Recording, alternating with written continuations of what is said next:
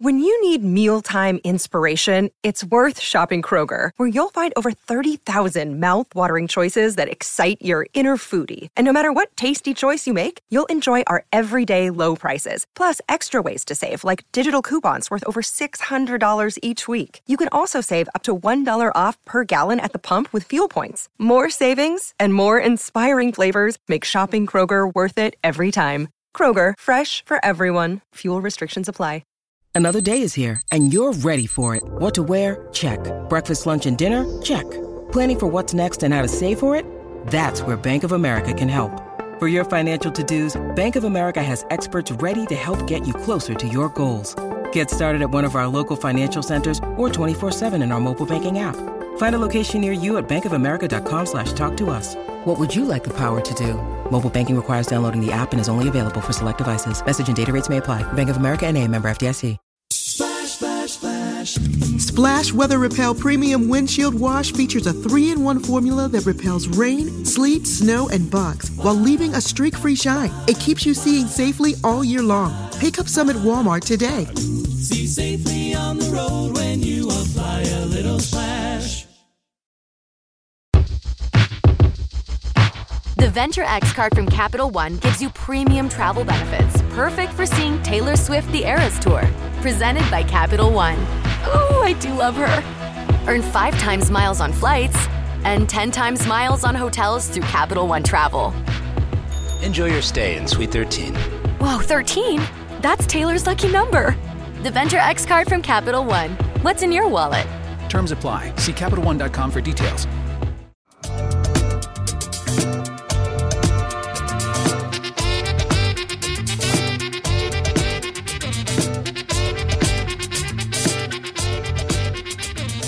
Welcome to the Rock's Back Pages podcast. I'm Barney Hoskins. And as usual, I'm joined by my co-hosts, Mark Pringle. Hi, Barney. And Jasper Murison Bowie. Hello, Barney.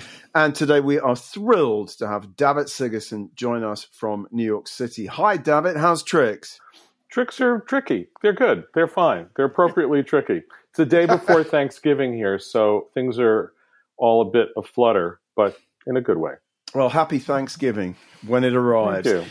We're going to be talking in this episode about disco and David Bowie a little bit, and a delightful audio interview with Bootsy Collins. But first, David, we're going to go back to the start of your story. I mean, I was first aware of you as one of the best writers on 70s black music. But before that, you were, to cite that 1938 movie, you were a Yank at Oxford. So my question is, what did you study there, and how did that lead you to write for the brilliant magazine Black Music? Well, it was actually, I was at school in London. I came over when I was 13. My parents decided to absquatulate from a very nasty New York and found that they could do so. So I was going to school at St. Paul's. Ah, smart. Not Westminster for a change.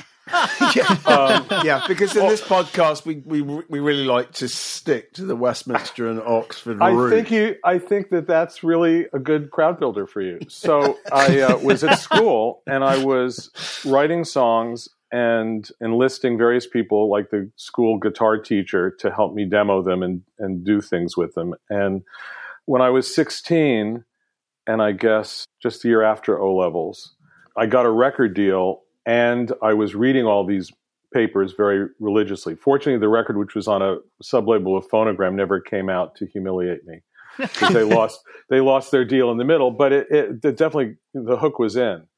And I was reading all these papers, and particularly black music, because that was my love. And I used to go down to Contempo Records every Saturday and hear them play the 45s and have a little pile, for my allowance. And reading blues and soul as well, although I know reading is the correct verb. And it just frustrated me because they would talk a lot about burbling keyboards or chugging synths, or they didn't actually have any idea what they were talking about. So, wait, I'm going to turn my mail off. Did you hear that little thing go ding? Probably you did. No. That's good. We heard it chugging synths, but I did, yeah. So it's like these things have names. I mean, you might be talking about a Fender Rhodes, you might be talking about a Wurlitzer electric piano, you might be talking about a clavinet. So I said, would you like a piece explaining what these things are? giving examples of records that we're all familiar with in our little world where you could hear them. And Tony Cummings, no, it was before. Tony was a writer there. It was Jeff, I think, was the editor. Said, yeah, sure. So I wrote this piece on spec and they liked it and ran it. And so I was at age 16 doing that and doing it more and more and more and a lot and loving to do it. So that was my start in journalism. And Oxford happened, university happened along with music. It was sort of the deal, like you can pursue this, but not if you don't go get your education. So it was always a deal with my parents, do what you want, but don't rock that boat. And I never would have. I mean, it was way too much fun. It was all way too much fun. But so that's what happened. So from age 16, I was writing stuff, and all through Oxford for Black Music and later a bunch of other places. But I was probably writing between 8,000 and 15,000 words a month. Gosh. Of just like stuff, which was so fun. And I got the disco section, and Tony Cummings, who was is a great soul and was a wonderful mentor to me and a lot of other people, kept giving me more and more stuff to do. So it was fantastic. Getting Tony Cummings on board Rock's Back Pages is absolutely fantastic. I sort of tracked him down because he runs now a sort of religious, a gospel I heard site. that, yeah. And I sent an email saying, are you the Tony Cummings who wrote for Black Music? And he said, yes, and yes, I'd like to be on board. What a great writer. Terrific writer. Great writer, great mentor. And if you're, since you're in touch with him, like, give him my email. Please, like, I'd love to talk to him, see him next time I'm over there. God, what a cool soul. Yeah. What did you study at Oxford in tandem with writing for Black Music? History. It was history or English, and I figure, well, I'll read those books anyway. which was largely untrue. George Eliot and I have never really got along. But well, not in the way that you got along with BT Express or Earth, Wind and Fire. Or L'Autre Amant, right. And exactly. Or Robert Musil, my all-time hero. Oh, yes. The man without qualities. Oh. I've probably just given away like the key to every one of my online passwords with that statement. In any case, do you want to just take a break and just go and change all of those now? No. That's all right. I don't have anything worth this isn't stealing, live, fortunately. So that's okay. Anyhow, yeah. So I read history, and it was great fun, and I loved that. I loved doing that, and I was coming into town when I was 19. Another fantastic mentor, still dear friend, Richard Williams, yes, who was editing Time Out, made me the disco editor of Time Out. I don't know if you guys are even aware of that phase, because I don't know if there's any clips of that. Well, I just really wanted to ask you how you got, I associate you so strongly with disco because there weren't many people writing about disco, and there certainly weren't many people writing well about disco. Because the first of the pieces that we're going to feature this week on the homepage is your interview with Tom Moulton, the king of like the 12-inch disco mix, which I'm kind of guessing you must have done in kind of December 75, really before everybody was talking about disco. So what was your kind of window into the disco phenomenon? I moved very quickly between ages, I guess, 11 and 15 from a pretty normal Stones, Beatles, Dylan musical youth through a friend who was a blues guitar player into Little Walter and blues and older Black music, not leaving anything behind along the way, continuing to love it all, to really, I guess, to Sly and the Family Stone was for me, I mean, he's still just, a god to me. And I always thought if I had a son, this was until Sylvester Stallone came along, I would definitely name him Sylvester. But Stallone did come along and I had daughters, so that didn't happen. But Sly was just and is just huge for me. I mean, Sly, Miles Davis, probably, and the Stones are probably my three, my godhead. Particularly, There's a Riot Going On, my all-time favorite record. I think it's that and Exile on Main Street. It just totally blew me away.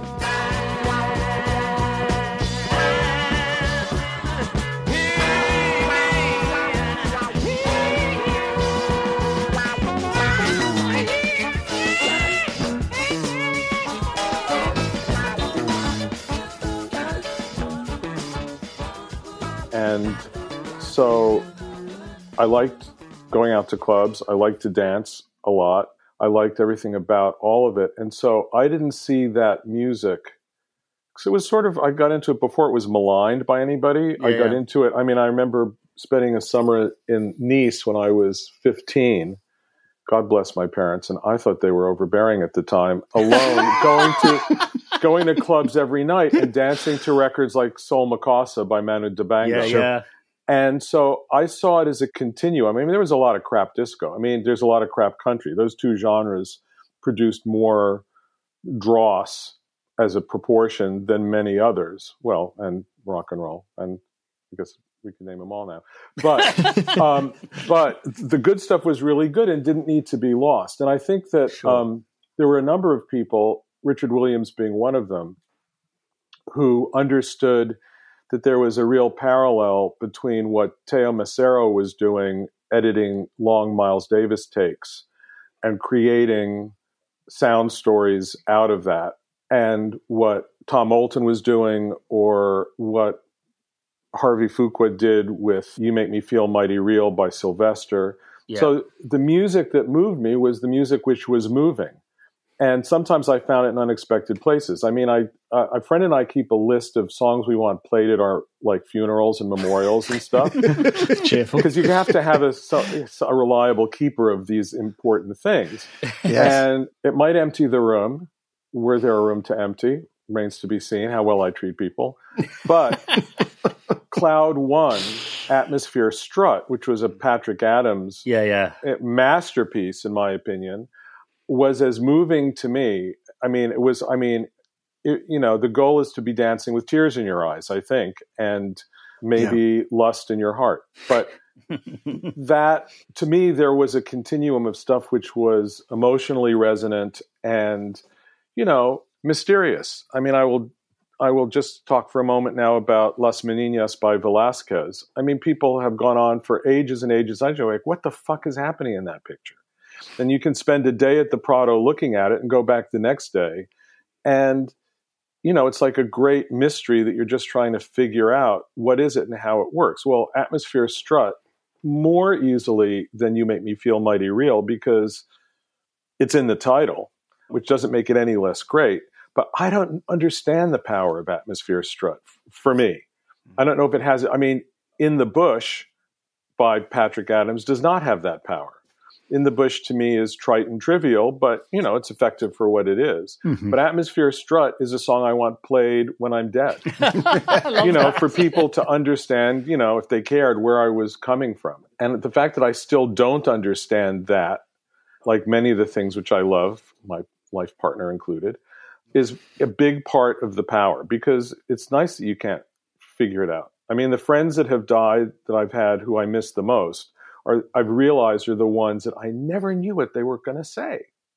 Right. And the ones who I did know what they were going to say, I don't love them any less, but I actually kind of have them with me, because I could say, what would they say at this point? And I could kind of hear it in my head, which is lovely. Mm-hmm. But it's the ones that you don't understand that stay with you, fuck you up.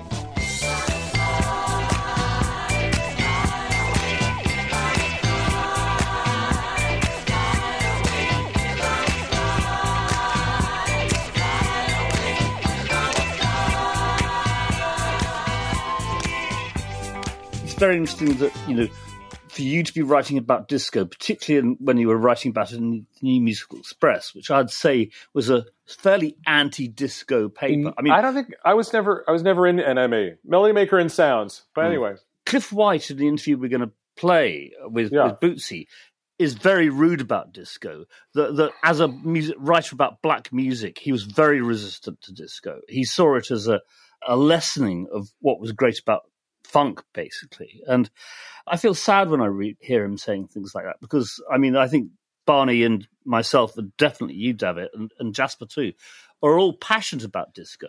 Absolutely. We just don't see it as being some sort of alien thing which is ruining black music. But that's a very widespread perception at the time. Yeah, and I think by people who didn't listen, you can't tell people what to listen to or what to get out of it. I mean, I hated Led Zeppelin because rugby players who would barf on my shoes at a party before trying to punch me liked it.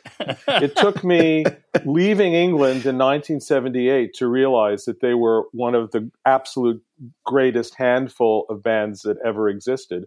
But I judged them for their fans. Sure. And I think that people did that with disco, and there's it states that there was a huge racist component to that. Yeah.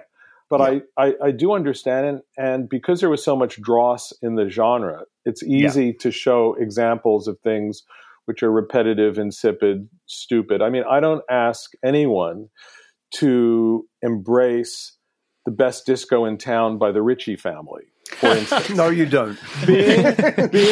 being young and in love and still old and in love, that record and the way it strung together the quotes of all the hits, I thought was, pretty great. But it wasn't great. It was not even good, but it was workable for me. Sol Mikasa is great.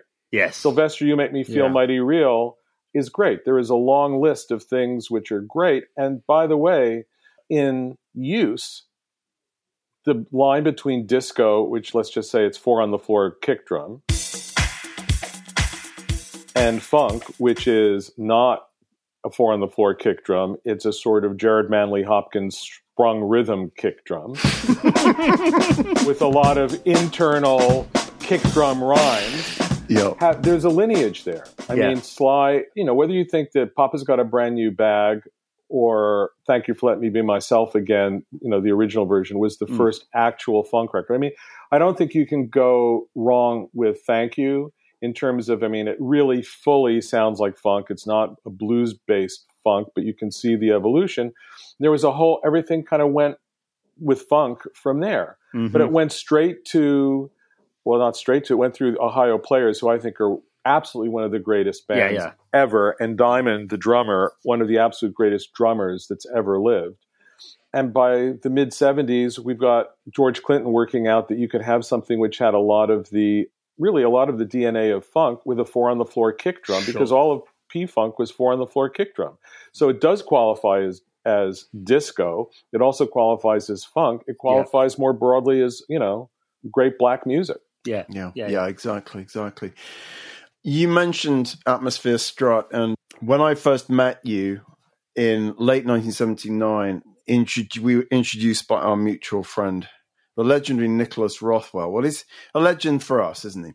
Two of the memories I have of that evening were you produced a copy of Off the Wall, which had not been released at that point, and said, Michael is going to be the biggest star on the planet after this record.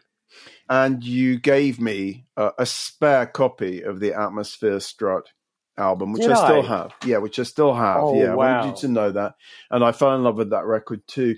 And the other thing you gave me was an intro to Richard Williams. I'm just going to read. I did an interview with you in 1984 for NME when your second album came out. And I'm just going to quote this. He said, I started off writing fairly technical pieces for black music and blues and soul, but soon realized there were enough people there to save Tyrone Davis from critical obscurity. I love that. When I began writing for more mass circulation papers, I realized I could start championing my heroes and try to give them some credibility in circles where they had none. My first real satisfaction was Richard Williams agreeing to an in-depth appreciation of hot chocolate. Which I love, because I have in-depth appreciation of hot chocolate too. What a great artist he was, Errol. Yeah. I mean, it was all. He had those great, rack producers, Mickey Most, etc. But he wrote the songs. Yeah. We have to talk about Chic, because the second major piece that we're featuring by you is an interview you did with Chic. I mean, you reviewed. I got a little confused because you did a review of their show at Hammersmith Odeon, and it suddenly made me think, did they play an earlier show at Hammersmith before the legendary one that I saw? And I think the answer must be yes. Your review is like February 79, or at least according to Rock's back pages.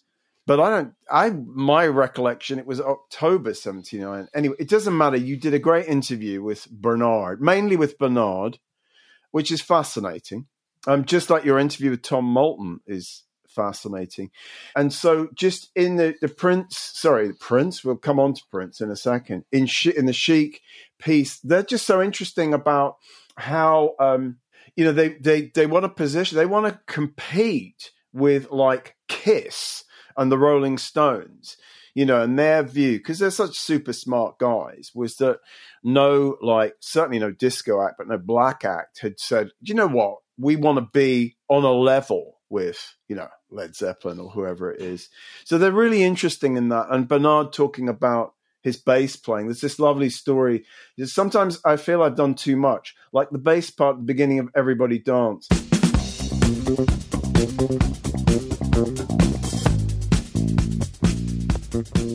Niall made me play that. I was ashamed of it. I thought it was too much. The next morning, I hated it, but Niall said, keep it. I love that idea of Niall urging him to keep. He's the most extraordinary bass player. And we all love Chic. It's Chic, the most extraordinary group, in a sense, self-contained group to come out of the disco era. Do you still love them? Sure. Yeah. I mean, what those two guys had, it's like Keith and Charlie. What those two guys had is you can't find it anywhere else. You can't explain it any real way. Niall's guitar playing was always this pretty steady. He varied it occasionally, but pretty steady, unbroken, not particularly treated, usually DI into the board sound, which continued, but was full of these variations, mostly harmonic, somewhat rhythmic. And it left all of this space for Bernard to do stuff, and it would have been extremely tedious had he not. If you think of what those records would have sounded like if even if it was brilliant, even if the note choices were brilliant, if the energy were static, what would you do? And the rest of the records were inherently, I think, by design, banal. Keyboard pads, the girl vocals, Tony Thompson's excellent, strong, straight ahead, not unlike Larry Mullen drumming. I always said to me, early U2 was basically like Chic played in a stone room. If you think about it, except that the bass, Adam did play sparsely, but there was room for other things to happen. I think the other great component with Chic, which no one ever talks about, is the piano on Chic stuff. And it's like architectural. There's these big block chords, which absolutely set out the structure of the song. It's not a busy piano. It's pretty much what you described. On the one of the bar, he'll play a chord and let it hang. And underneath that is this bass moving away. It's just fantastic. Have you heard about the new dance craze? To us, I'm sure you'll be amazed. Big fun to be had by everyone. And you got to give him credit, which again, this is part of maybe the discriminatory nature of people's listening. They came up with great hooks for records, lyric hooks, idea hooks, because you dance to the lyric. There's a famous, I don't know who he said it to, but I think it was Steven Tyler who said, in the end, you're always fucking the face. By which he meant it's the person, it's the face, it's not like the body part. It was pretty romantic from Steven Tyler, I think. Expressed in a Tylerian manner, but you are dancing to the lyric a lot, and it's a harder bar if there's no lyric to dance to. But if there is, if the lyric is putting some kind of a tear or joy or pain in you. And Chic did a great job on that. Clams on the Half Shell and Roller Skates. It's really high level stuff. Clams on the Half Shell and Roller Skates. Roller Skates.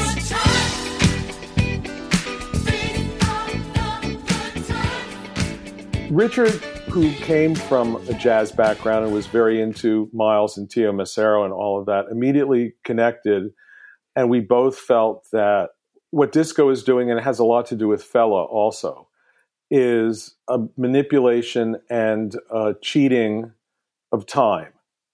Duration of time. And rather than having a song which perhaps tediously goes from verse to B section to chorus to verse to bridge, in a sense, they were making records, and it goes back, I think, entirely to James Brown, where it was all happening at once. And yeah, it went on and on and on. And yeah, if you don't like it, you're going to think that it's boring. But if you get into it, you're just listening to all of it playing off each other. And it's an endless back scratch by the best back scratcher on the planet. I don't need anything really much more in my ears than The Payback by James Brown. It's 2 guitars, drums, a shaker. This is something else I could just add in terms of my writing bias. I really hated the whole American, not to be unfair, but I think Paul Nelson was an example of this, of let's talk about, Jackson Browne mourning his dead wife and what it did for the lyrics of the last record. And I won't say I don't care, but I kind of don't care. Because I was making music, I wanted to know how Van McCoy, speaking of kibasas, how Van McCoy mic'd the kibasa on his records.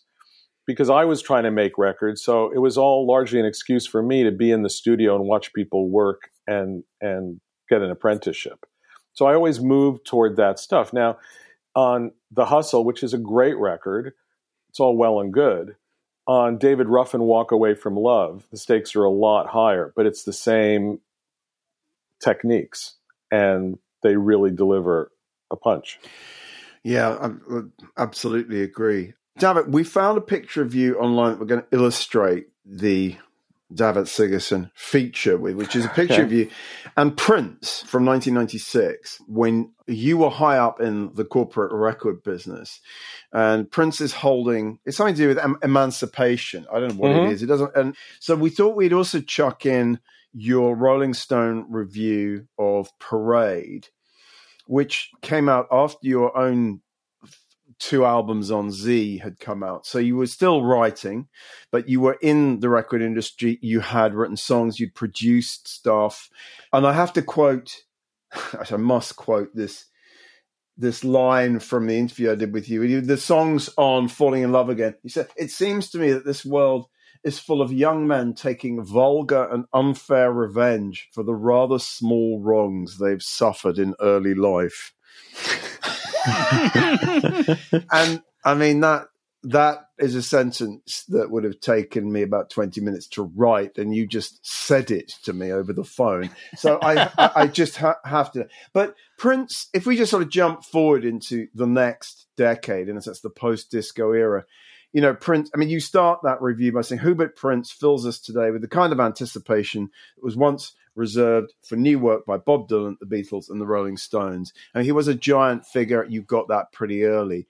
Was he did he sort of boss that decade for you? I suppose, yeah. I mean, also because of what he did. I mean, how he and Michael integrated pop music. I mean, they were the first 2 artists with MTV that didn't have to cross over. And that was a huge change. And he was immensely talented. I mean, I'm much more of a Stones guy than a Beatles guy.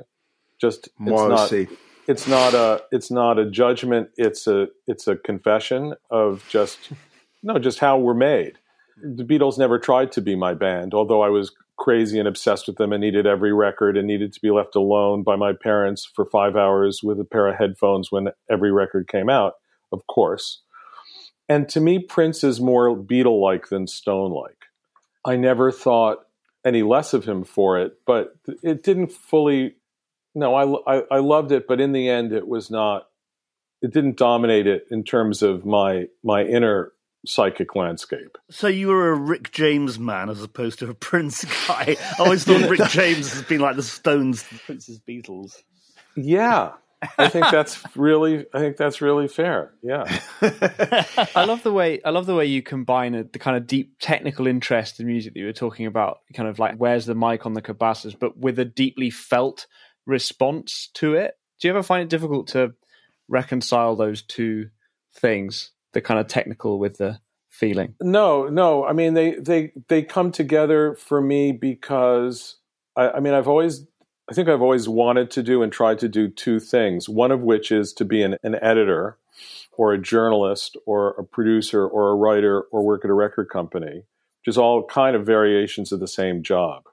which is, I mean, yeah, we've all written 1-star reviews and had fun with that. And I got punched in the face at the Four Aces in Dalston for when I wrote back in 1976. But about mostly it was some horrible disco or maybe reggae disco act, and some big guy came up to me and said, I'd been playing, said, "Are you David Sigerson?" I said, "Yes." He just cold cocked me right in the face. Wow.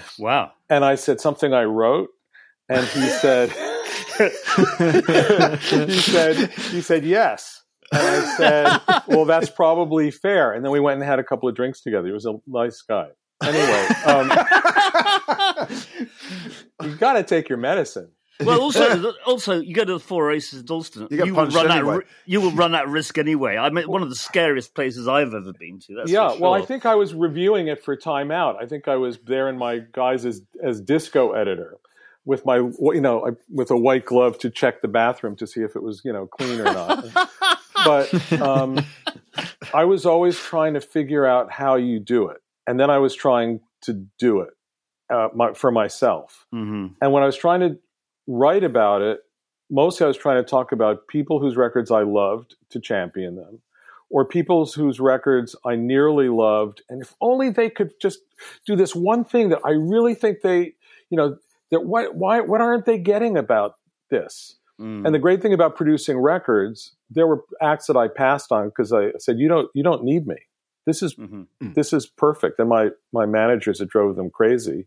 And I do have some monetary regrets that I didn't.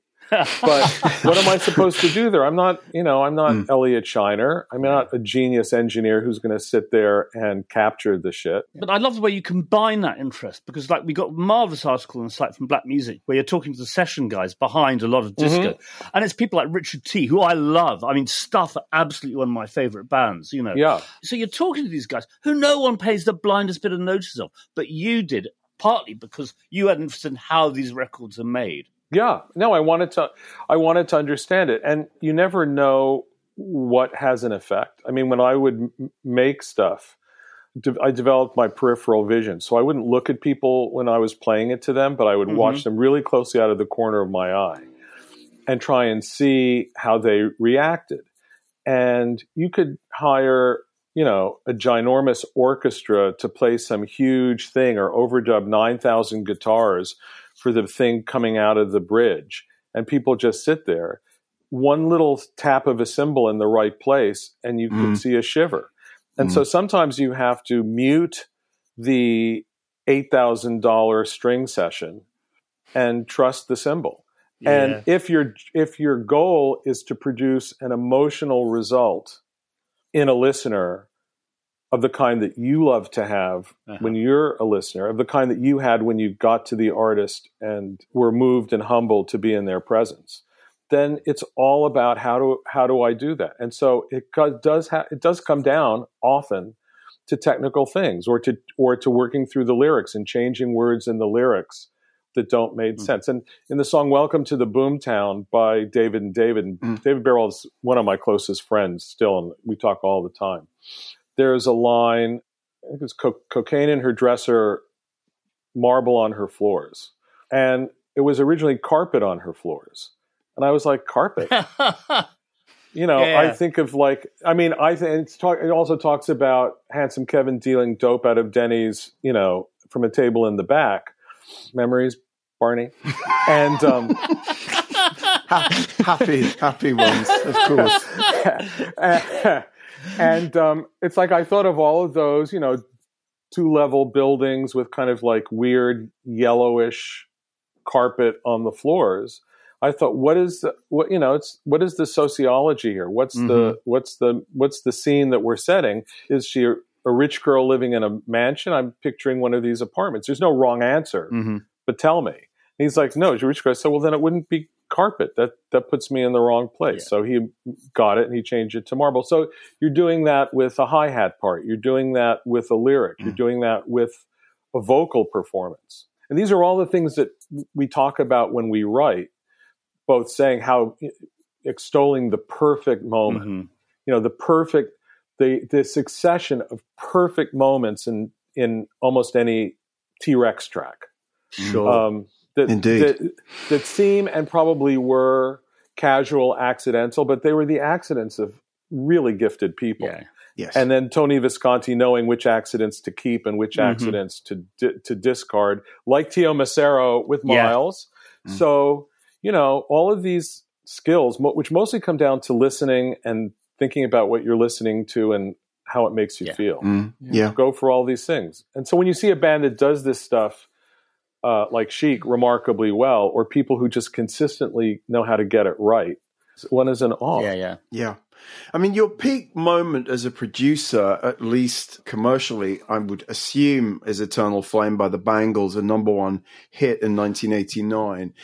After that, you really went into the corporate world. You spent most of the 90s heading up record companies. And I wonder how you look back on that time. My sense was at the end of it, you just decided to walk away from that world. But I've never heard you sort of sum up what that experience was like for you, the good parts of it and the not so good. I loved every bit of it. None of it wasn't good. Okay. But I produced Tori Amos, Little Earthquakes. Yes. And Atlantic hated it. And Doug Morris, Jason Flom hired me, and Doug said, let's either be the best or the worst record ever made on Atlantic Records. Ooh. And he said, it's a fucking $200,000 piano demo. What's he done? But he knew enough not to drop her, so he sent Tori to England, where the English record company fell in love with her and got her, and she spent a lot of time just playing piano and singing, which is what got me hooked in the first place. Because I was sent to write with her because I've always been a bit of a whore when it comes to writing and very picky when it comes to producing, because as Jimmy Iovine once said to me about producing, you are what you eat. So, I was very careful what I took on that way. And she played me 3 songs and I said, I am so humbled. I would not dream of attempting to write with you. But if you'd like a producer, I think I know what to do. And so we worked together. He hated the record. He was going to have Arif come in and put synths and drum machines on everything. And Tori said, no, you can fuck with me, but you can't fuck with my music. And to Doug's everlasting credit, I saw him after I'd already gone into the record business, and he walked across a huge room at this benefit and said, I was so wrong. You were so right. Thank you. That record has reshaped Atlantic Records. Fantastic. Which it kind of did in a way because of Tori, not because of me. I just didn't. I did my part of not letting them fuck her up. Snow can wait, I forgot my mittens. Wipe my nose, get my new boots on. I get a little warm in my heart when I think of winter. I put my hand in my father's glove. So I was in such shock that they didn't get that record. And I was really only like 4 years into my full record producing career, and it was going really well, that I thought I have to be able to protect the things longer. I can't just leave the baby in the basket at the doorstep. So I thought I need to go work for a record company so I can fight for the things that people get. And I mean, the best vindication of that was D'Angelo, who was on the to be dropped list when I got to EMI. Right. And I called him in for a meeting, and he and his manager said, are you dropping me? I said, no, I'm here to tell you that I'm going to bet my entire company on you. And are you ready for that? Oh. And, those moments, I mean, that's why you want to do it. Yeah. That's like phenomenally great shit. And then it was really hard. We went 4 months at radio with Brown Sugar before we got our first ad. Wow. And there was a big editorial in the LA Times all about the corrupt practices, which I used to get played on the radio. And people were like, how do you feel about that article? I said, I think people are going to be beating a path to our door, which they did. But so the transition from producing to records was really being so upset and hurt, feeling I have to do this a bit longer. I went from my first job was president of Polydor for like 3 years, but I didn't have control of everything. Then I went on to be CEO of EMI Chrysalis and SBK, where I did have control, which is great. D'Angelo learned a lot. Then I went back to Island, sort of as Chris's anointed heir, which was lovely. I mean, he and I have such a checkered relationship, but a great one, to be chairman of Island in the States. And 2 months after we did the deal, Seagram's bought the company. And, you know, history's written by the victors. There was none of this, you know, we're a little fish, we're swallowing the big fish, we're going to do it your way. And I just felt like, you know, what's the line? You know, tragedy repeated is farce. You know, I'd been through EMI being shut down when we were on a tremendous roll because Ken Berry won a power struggle with Jim Fifield, and watching, you know, 100 wonderful people get fired overnight. It does take a bit of a toll on your idealism. Sure. And I understood that's what the business was. I had done a deal with a label called Bongload Records, who did Loser by Beck. Yeah.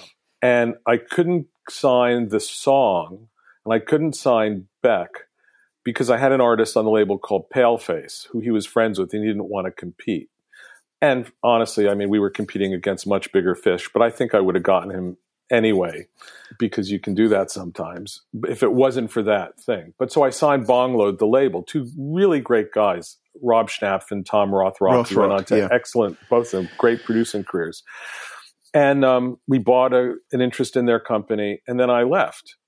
And they were like stuck with this corporation that owned a big chunk of their company and didn't know what to do with it.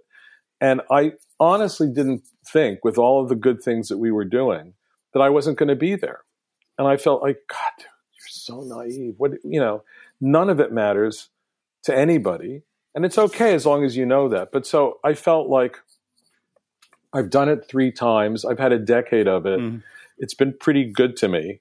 You know, timely defenestrations work wonders for the old balance sheet.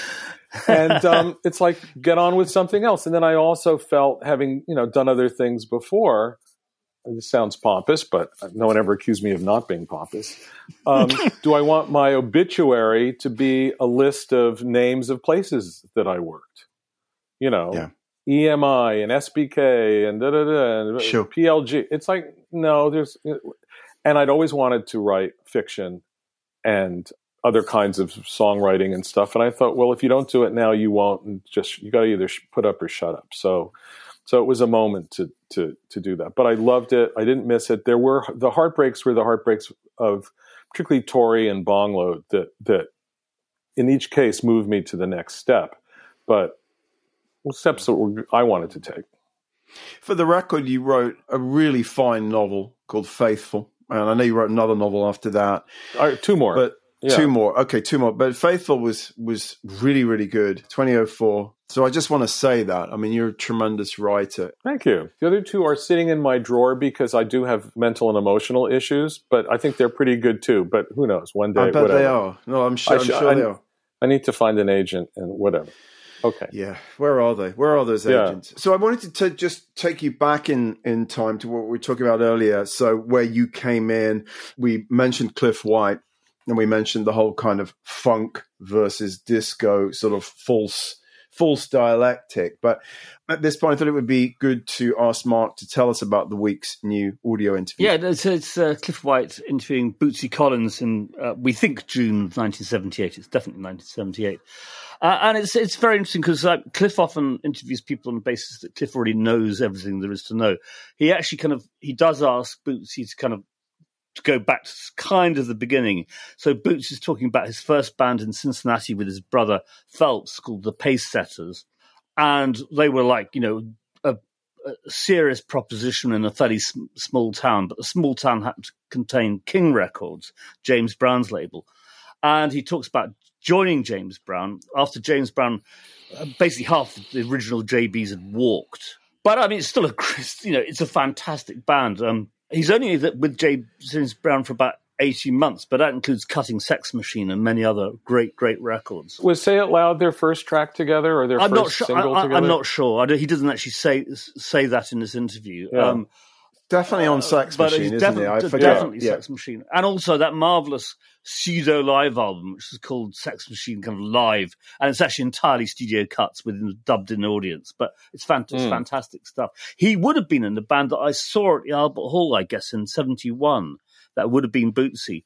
Unfortunately, for a variety of reasons, I have no memory of James Brown's set whatsoever, which is a really depressing little fact there. Anyway, we'll play a clip because he also talks about how he and George and others are going to produce James Brown. I don't think it's ever happened, but let's have a listen to this clip. 1, 2, 3, 4. Get up, get on up, get up, get on up. Stay on the scene, get on up like a sex machine. Get on up. Right. You know what needs to happen? Myself, along with George and him, if we, like me and George and I were discussing, and it's gonna happen once he's able to, to hear it. That would be a killer. Because I don't feel, knowing James a little bit, I don't know well, but I've met him a few times and I've studied his career for years. I don't see he's the kind of man to allow that to happen. But you know what? I think I know how to let it happen. Because I don't need nothing. All I want to do is just to say we did it. And he can, all the rest of it he can have. Even for I would go so far as just the money side of it. Just to say we done it. It's cool enough with me. Because the history thing is more important to me than just just to say You know what I'm saying? I know what you're saying. I respect that very much. There aren't very many people in the business who think in those terms. Right. It's all money all the time. Right. They don't look at the continuity of the history of the music. Yeah. Well, he could, like I would tell him that too. We haven't got to that point yet, but we've been rapping, slightly on it, and I think it's going to happen. As a matter of fact, with him and Sly, I just left Sly, what was that, this week, just fast. Oh, yeah? And we rapping on that level now. Can I take him to the bridge? Take him to the bridge. Hit me now. Come on. Stay on the scene like a sex machine. I'd love to have heard the results of him producing James Brown and Sly. Unfortunately, neither thing. Yes. Funnily, he's very confident that it's going to happen, isn't he? Funnily enough. Then he goes into joining George Clinton, Funkadelic. The album's America Eats Us Young and Cosmic Slop. We'll play a clip at the end about the theft of his space base, which is highly entertaining. Putting together the rubber band, stretching out Mothership Connection, which is fantastic. I mean, and his intelligence about the whole thing is really noticeable about Bootsy. He really knows what's going on. He's not distracted by the flim flam, which is why he's still around now, still doing really good stuff these days. And he's just come out of finishing recording One Nation Under a Groove. Let's listen to this clip. It's really nice. So I can't get around it. So low, you can't get under it. So high, you can't get over it. We just finished Funkadelic album, and it's going to come out, and it's going to blow everybody. It's going to blow everybody away. As a matter of fact, I just did the last drum thing last week, and that was it, for the Funkadelic album. And that's going to blow everybody away because they haven't had a hit, a real hit, That's right. But this one here is called One Nation Under a Groove. It's going to do like Flashlight. It's going to be like Flashlight and more so. Do you promise to fall? The whole fall, nothing but the fall. One nation under a groove. Getting down just for the funk of it. One nation and we're on the move. Well, he was right about that, wasn't he? Sure is. I love it. Just the fact that, he just finished putting the finishing touches to One Nation Under a Groove, which surely has to be one of the great American dance records. Yeah. I mean, my God. Oh, man. So that's a lovely, lovely thing to hear. Yeah. Now, I mean, P-Funk, there was not a lot of snare drum. It was really all about the bass drum. And then they started adding the hand clap backbeat. Like Flashlight had the hand clap backbeat, whereas the earlier records were much more about the four on the floor. But the 4 on the floor, and even that it was a hand clap, not a snare, left more room. And again, we're back to the dynamics, and not unlike Chic, although in a very different way, that the drums left room for Bootsy to be Bootsy. Yeah. And it was funny with that weird, filter he always put on his bass. In some ways, it doesn't have the full depth of bass, but they also had synth bass, so it was almost more of a lead instrument in a lot of tracks. The squelch, the sort of squelch filter he had. Yeah. But he found a way to make that work, and he was obviously playing very different things before he got there. Yeah. I have to say, I was never a huge fan of Bootsy's solo records. I mean, I understood how they fit into the Empire, and I loved the cartoon character that he created. Yeah. But one of my all-time favorite songs is "I'd Rather Be With You." Yeah. I was going to say, I was just literally about to say, what? Even I'd rather be with you. And I have on one key occasion sat my wife down when she was not my biggest fan. And I said, I can't say anything to you, but just hear. I mean, she knew the song well, but I just played the song for her, and it kind of saved the day. And you're still married. We are very much still married. Excellent. Well, there you go. There's the power of Bootsy. The power of Bootsy. Because wait, it's not just "I'd rather be with you." It's also "I'd rather be with you." Yes. The emphasis on the with. Absolutely. It's both. He does it both ways. Take that to Sarge. I'd rather be with you. Yeah. Yeah, I'd rather be with you. I'd rather be with you until I'm through. Oh, yes, I do. So lastly, he talks about actually something I didn't know, that he essentially discovered Roger Troutman. He'd produced Roger Troutman's first recordings, which came out under the name of Roger and the Human Body. Huh. I had no idea about this, and we are all massive Roger Troutman fans. Well, Zapp was also in Cincinnati. They were Dayton, I think, but the fact is Dayton's not far from Cincinnati. And I mean, there is a book to be written about how Ohio's estate is the ground zero of funk. The funk state. The funk state. And don't forget Phase O. Riding High is one of the greatest funk records ever made. Under the wing, on She Records, under the wing of the Ohio Players. Right. I mean, there you go. That's another masterpiece that stands. I have to put that on my dead list. I'm an atheist, but I suppose there's a slim chance that when they're listening to it, I might at that point be riding high. You never know. That's fantastic. So he talks about the various people in the whole P-Funk thing. Who is Parlette? Who are the Brides of Funkenstein? He talks very fondly and extensively about Bernie Worrell, who's obviously a great part of that band. So it's terrific interviews. As usual with dear old Cliff White's interviews, there's quite a lot of Cliff White in it, but that sort of goes with Cliff's territory.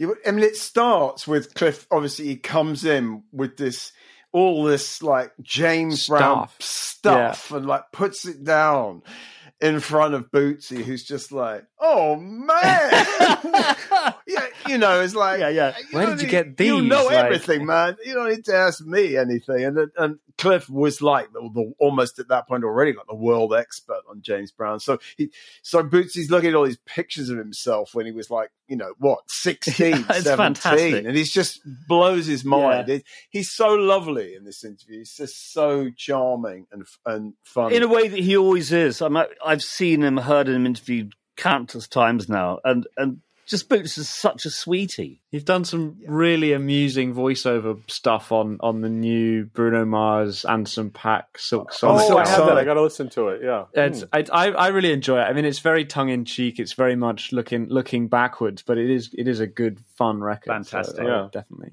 check it out. Oh yeah, Brilliant. I have an 8-month-old puppy, and I spent a lot of time, I realized, talking to her in Bootsy voice. Come on, baby Baba, let's do your thing. TCB, baby Baba, come on. Fantastic. Very good. Fantastic. That's pretty good. If Boots is indisposed, I think you can step in and That's very funny. So that's it. And as I said, we'll play a clip at the end of the show, which is about the theft of his space base. He also had his glasses stolen as well. Oh no! Yeah, the space glasses as well. It's very funny. It's yeah, good. Yeah, it's very good. I love the audio, and it's always good to digitize another of the Cliff tapes that we were bequeathed, which is just a fantastic thing to have. So more Cliff coming down the line. It's time just to mention the passing of Mick Rock, and the feature on the homepage is actually going to be based around Bowie and the Young Americans album. But so Mick Rock died about a week ago. Ish, yeah. So we have a couple of pieces about Mick to pay tribute. I mean, this is the great kind of iconographer, really, of British glam, and then of course, New York glam and glitter rock, and you Mick a little bit. Great character, very, very important part of the David Bowie story, which just prompts me to ask you, David, as a young American growing up in early 70s Britain, I mean, do those Mick Rock images, are they kind of seared into your brain as part of the glam experience? Yeah. I mean, were you into that? Were you into glam and Roxy and T-Rex? You mentioned T-Rex earlier. I think I was a little late to Bowie because that earlier. Not early. Bowie was a very brief period where he was the unbelievable Bowie.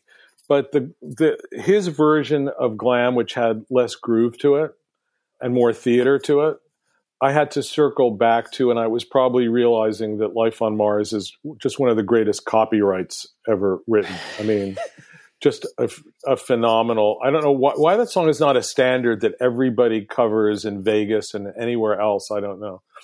But it was probably around Young Americans. Well, no, I think actually at the time I felt Young Americans was appropriation before its time. I mean, Luther played a big role on that record. Yeah. But there were songs like Win and Somebody Up There Likes Me that I adored. But Station to Station and the first side of Low were when I fell completely in love with Bowie, and then went back and continued forward, although it was a little hard to continue forward with him because his moment was kind of toasted after those three records. The song on, was it Lodger? Fantastic Voyage is a great song, but they sort of thinned out after that. But we were listening, Young Americans was playing somewhere, and my wife was saying to me just the other day, God, doesn't this record make you sad? And it stopped me for a minute, and I thought, it does, in fact, because there's there's an ache and a melancholy in the song and in the whole album, which is really the secret to what's so fucking great about Young Americans, the song and the album. It's a record I love much more now than I did when it came out. Yeah, I mean, yes. I almost felt like I was kind of prejudiced against it by Bowie's own statements about Plastic Soul. So I almost heard it as Plastic Soul. And now I don't. And it was Station to Station, to me, was at the time a much more significant record. But I can listen to Young Americans now with enormous pleasure. And it's really interesting to reread Ian McDonald's NME review of the album, because he's been Bowie's great champion on the paper up to that point with Sean Murray. And he basically says he likes it, but he's struggling to get his head around what it means that Bowie's gone to America and is recording at Sigma Sound, and he's got David Sanborn playing. What does this mean? What's Bowie doing? But I think it stands up pretty well. And of course Luther's what he did on the title track is phenomenal. Well, yeah, he was the main collaborator on that record, and it wasn't appropriation. It was Bowie being Bowie and finding great people to work with to do it. So no, that record just totally stands up. Yeah. And maybe not having loved it as much at the time makes it even more lovable now. So yeah. Obviously, Mick Rock wasn't part of the Bowie story at that point. He departed from Bowie world, but an incredibly important rock and roll photographer. And you think about the covers of Raw Power, Transformer, and the pictures he took of Bowie. He's a great guy. I mean, a real kind of kindred spirit for Bowie. So we're saying goodbye to Mick.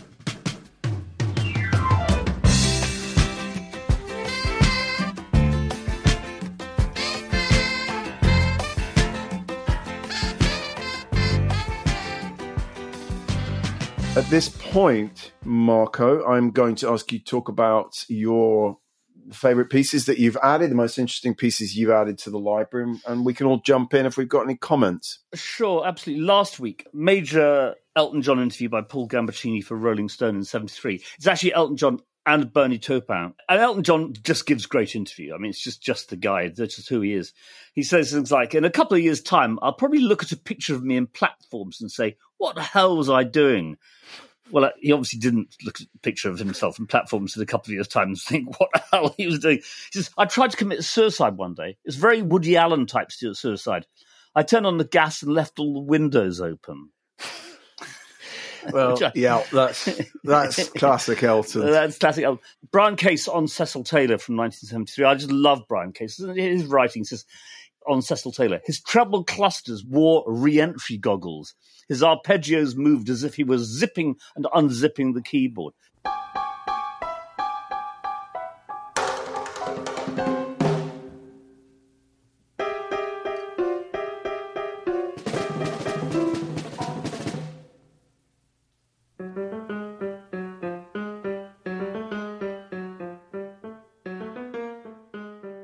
Okay, Record Mirror 1977. This is Barry Kane, and it's basically interviews with both The Clash and Johnny Thunders Heartbreakers.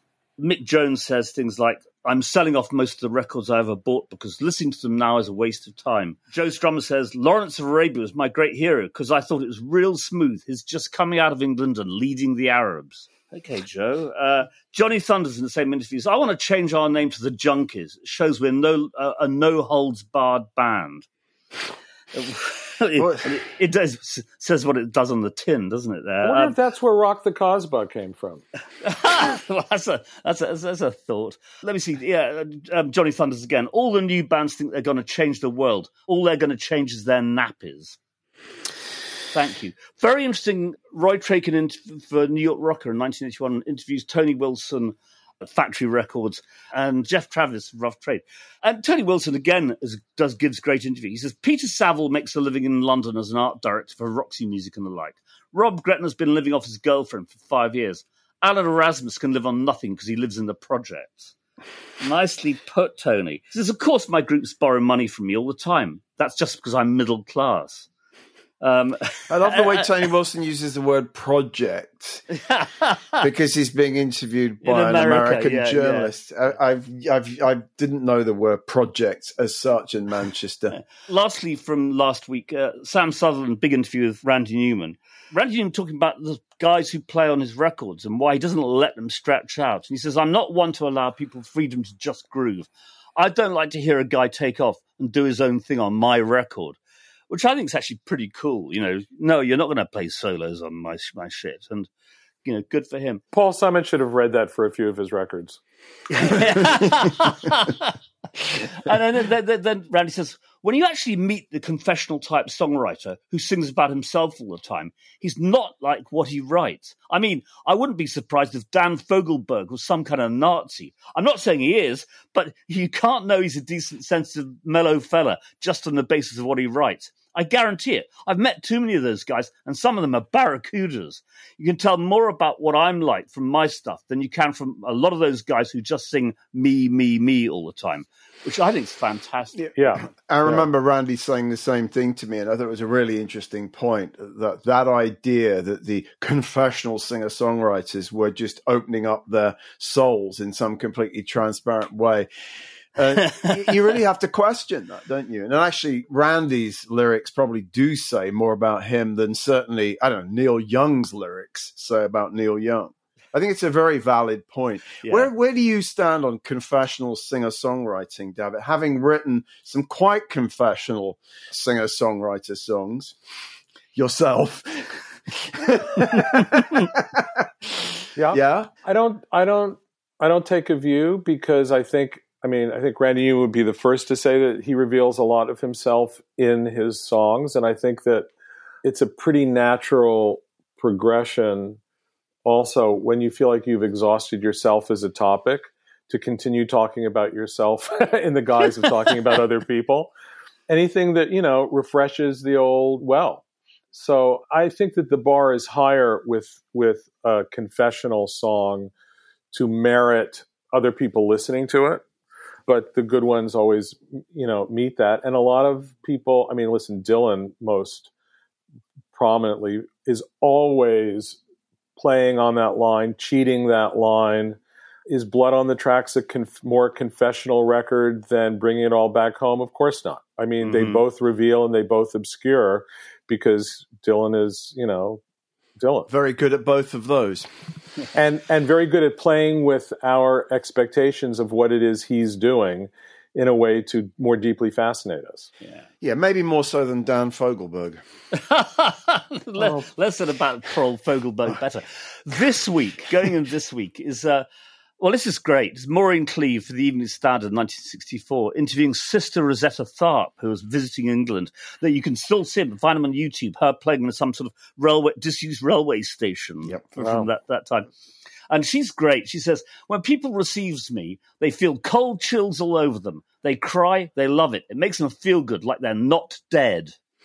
Which is good to know. And she says, in nightclubs, you get souls, and there's many devils in church, baby. Which I think fabulous.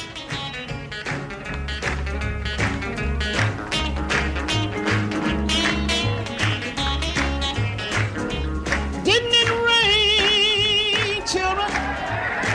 Rain, oh yes. Didn't it? Yes, didn't it? You know it did, didn't it? Oh yes. How it rained. That just reminded me. I've been thinking since I mentioned David Ruffin before. Have you guys seen Summer of Soul? Yes. Yeah, loved it. He's extraordinary. And then Rosetta Tharpe reminded me because of all the Mavis and Mahalia stuff. Yeah. What a great thing. We absolutely loved it. We had, who was this guest we had whose dad? Miles Marshall Lewis. Miles Marshall Lewis's dad was in it. And he's the guy who says, I was a suit and tie guy until I saw Sly and the Family Stone. Well, that's Miles Marshall Lewis's dad, which we just love. Also going in this week, Robert Shelton saw Otis Redding playing the Rheingold Music Festival in Central Park in 1966, August 66. He says Otis Redding, one of the more volcanic rhythm and blues stars, erupted in 2 concerts last night at the Rheingold Central Park Music Festival. The muscular, handsome 25-year-old singer from Macon, Georgia, has enjoyed a spiraling reputation in recent months as a soul singer of uncommon power. Whether soul be defined as involvement, as sincerity, or as the ability to stir audiences, Mr. Redding qualifies.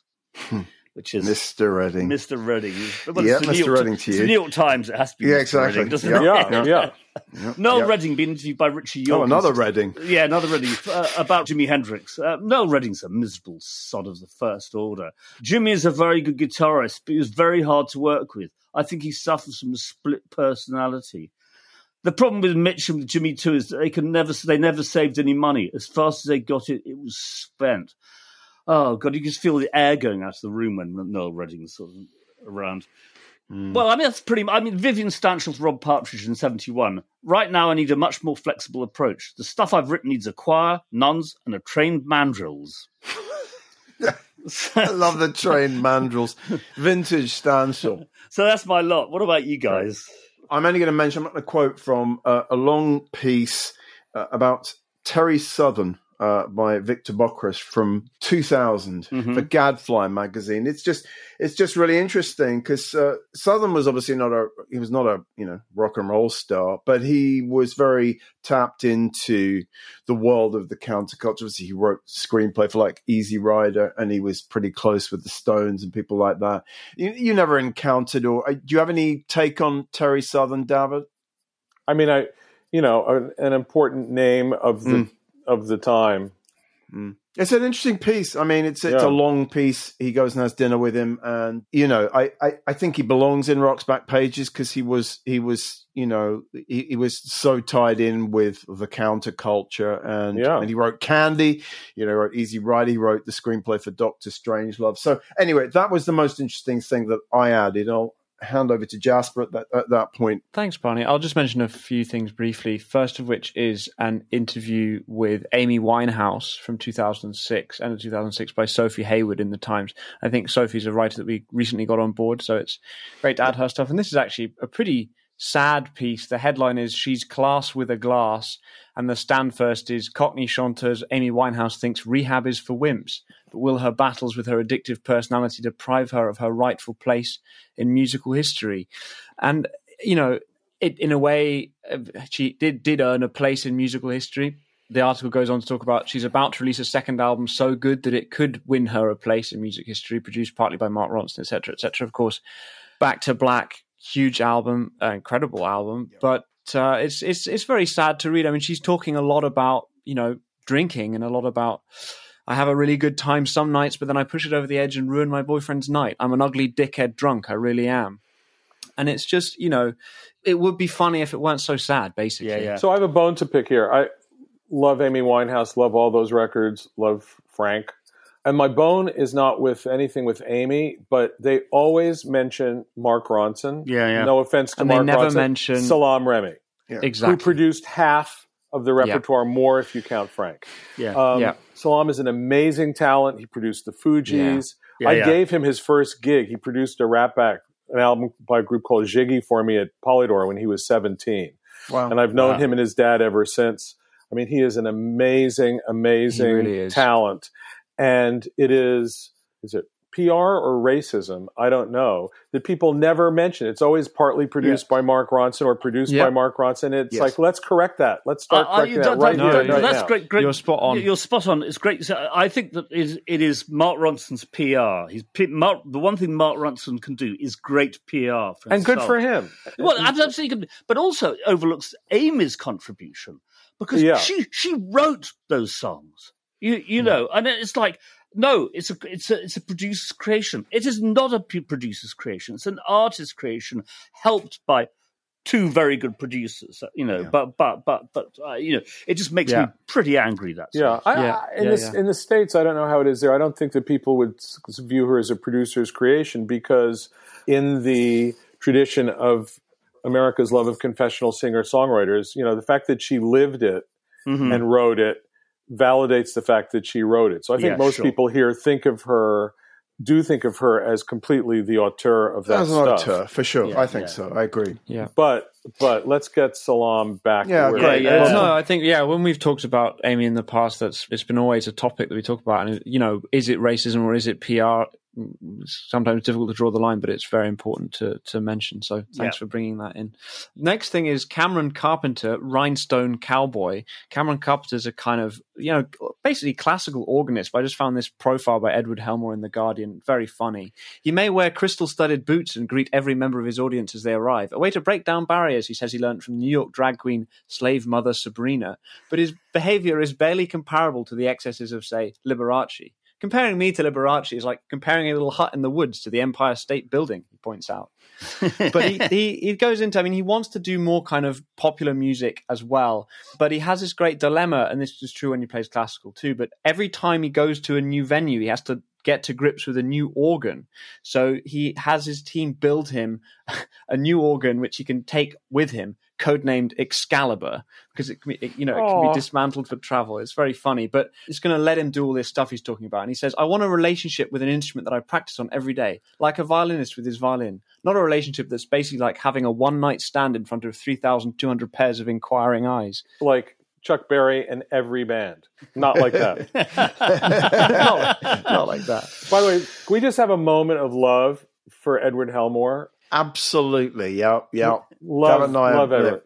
He's a good friend of both of ours. Yeah. And I mean, when Barney and I were in New York, in fact, it's when we met you as well, David. But we were staying at Edward's apartment, and I was the only drinker amongst them. So I'd gone out to the liquor store and got myself a bottle of Jack, and I said to Edward, have you got any ice? And he said, yeah, look in the freezer. I opened the freezer, and all his bills from the previous 3 years, his charge, his gas, his electricity, were all in the freezer of his fridge. I thought it was just fantastic. That's great. You get a letter with a window in the envelope. You stick it in your freezer. That was fantastic. Did Edward explain why? No, I they had, just, they had to be chill. It's just a disinclination to pay them, I suspect. Yeah, I suspect. Was there any actual ice in there alongside? Yeah, underneath all this paperwork, there was a tray of ice. And I'm just going to jump in one more time while we're saying loving things, people that you went through. I didn't get to say how much I love and how much I learned from Jeff Travis, who has turned me on to his much great music that I didn't know about, even though I hate a lot of what he likes. I also love a lot of what he likes, as anyone. And Elton, who I think is a great person, but is, of all the artists I've ever met, the most listening of any of them. I mean, he hears everything. He knows everything. He always had to have every new album release, every new single release, still to this day.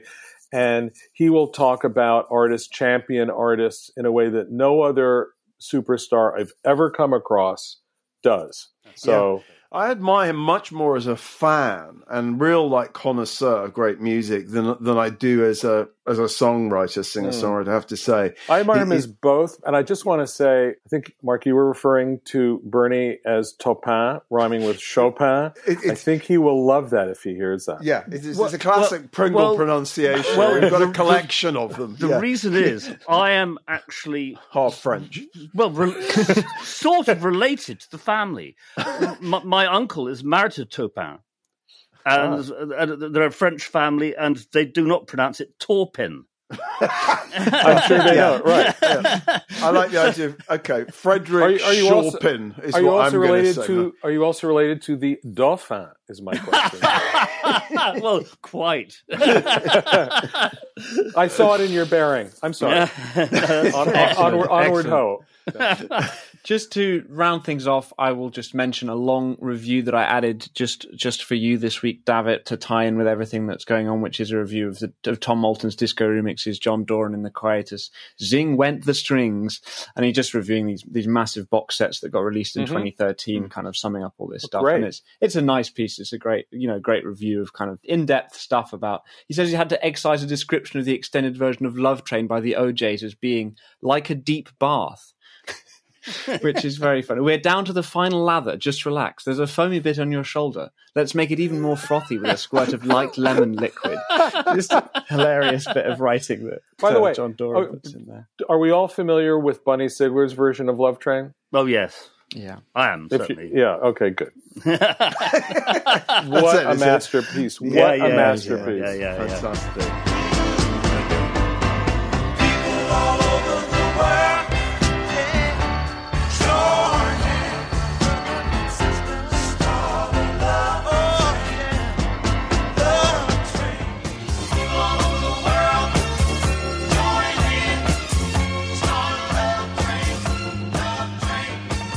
That's my lot. That's a perfect way to end a great episode. Thank you, Jasper. And thank you, David, for being our very, very special guest for the last hour plus. It's been an absolute delight speaking with you about all the things we've addressed today.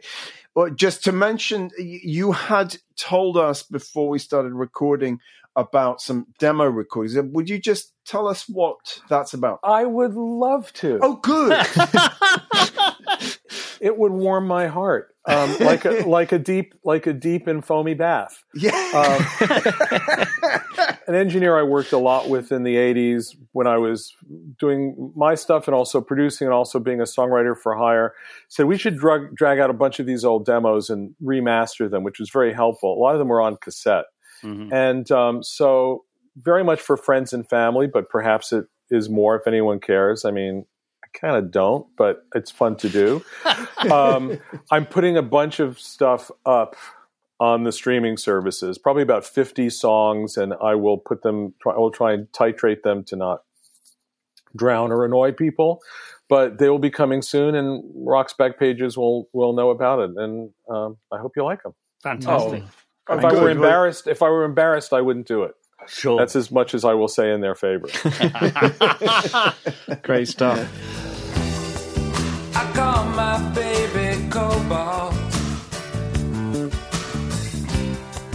'cause her eyes are so blue.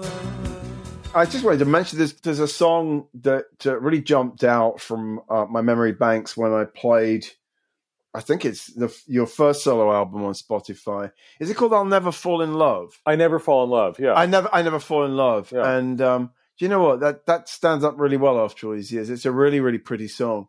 It was a hit in Brazil. It was my only hit. You were briefly a superstar in Brazil, weren't you? I was a brief pop star in Brazil against Chris Blackwell's wishes, who felt that all of my work should be anti-promoted. It was part of his fatherly expression of love for me. Oh. Or maybe Edge once mentioned that he and the band reckoned that Chris had like a very pronounced Munchausen complex, which I think is a good perception of Chris's love. I love Chris. But anyway, the local promotion guy chose to promote my song rather than Johnny and Mary by Robert Palmer. Really? And it became a big hit and was in one of their telenovelas. And I spent a week down there and was on the telenovela, lip syncing it. I mean, and it was great because I had a 1 week window. It was like a Forsyth movie. I had a 1 week window of pop stardom. I mean, girls trying to break into the room and all of that. I've completely wasted the opportunities. Completely. What a fool was I. I was on month 45 of a 49-month relationship. Stupid. Anyway, so I got to experience it and decide, this doesn't do anything. It's not for me. So, not for me.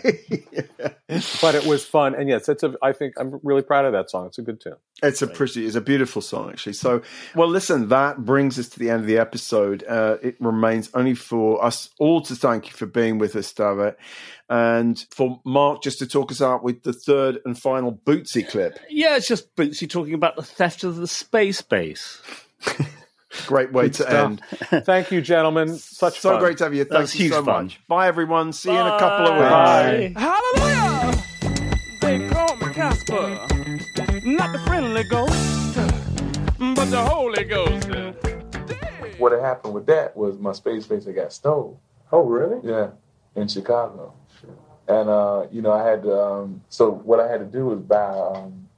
A Fender, and I felt kind of crazy though, because that was like 75% of the show. Yeah. The space glasses and the glasses, without that, wow, here I am starting a brand new thing without, my space base, and plus my glasses got stolen one time, that was a trip. I had to head trip through that, because that was at that time that's what the people wanted to see. Yeah. I'm here to make you shout.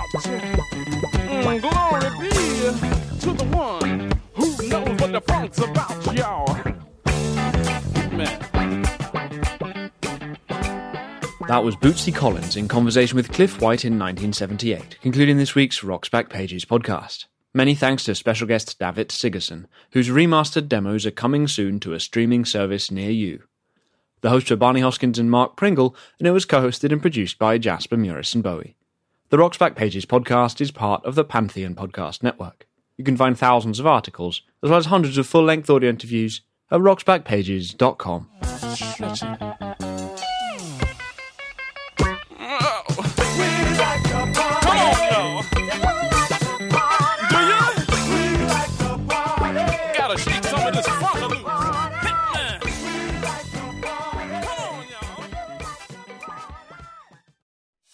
Venture X from Capital One is the travel card for people always asking, where next? You earn 10x miles on hotels and rental cars, and 5x miles on flights booked through Capital One Travel, and 2x miles on everything else you buy with Venture X. Plus, receive premium travel benefits like access to over 1,300 airport lounges. The Venture X card from Capital One. What's in your wallet? Terms apply. See CapitalOne.com for details. It's NFL draft season, and that means it's time to start thinking about fantasy football. FantasyPoints.com features industry-leading experts and prognosticators using proprietary hand-charted data to help you score more fantasy points. FantasyPoints.com is the place to go for whatever kind of fantasy football you play. Whether you play fantasy football, daily fantasy sports, or do a little bit of everything, Fantasy Points has the meticulously researched content to guide you to victory. And why wait for the fall? Fantasy Points also covers the new spring football league, the UFL. Join the guru, John Hansen, Scott Barrett, Joe Dolan, and other massive names in the fantasy football universe with an exclusive offer. Use code Pantheon for 15% off any Fantasy Points package, including the all-in package with access to every article, tool, and data nugget that Fantasy Points has to offer. That's fantasypoints.com and code Pantheon for 15% off at Fantasy Points. Fantasypoints.com, code Pantheon. Score more fantasy points.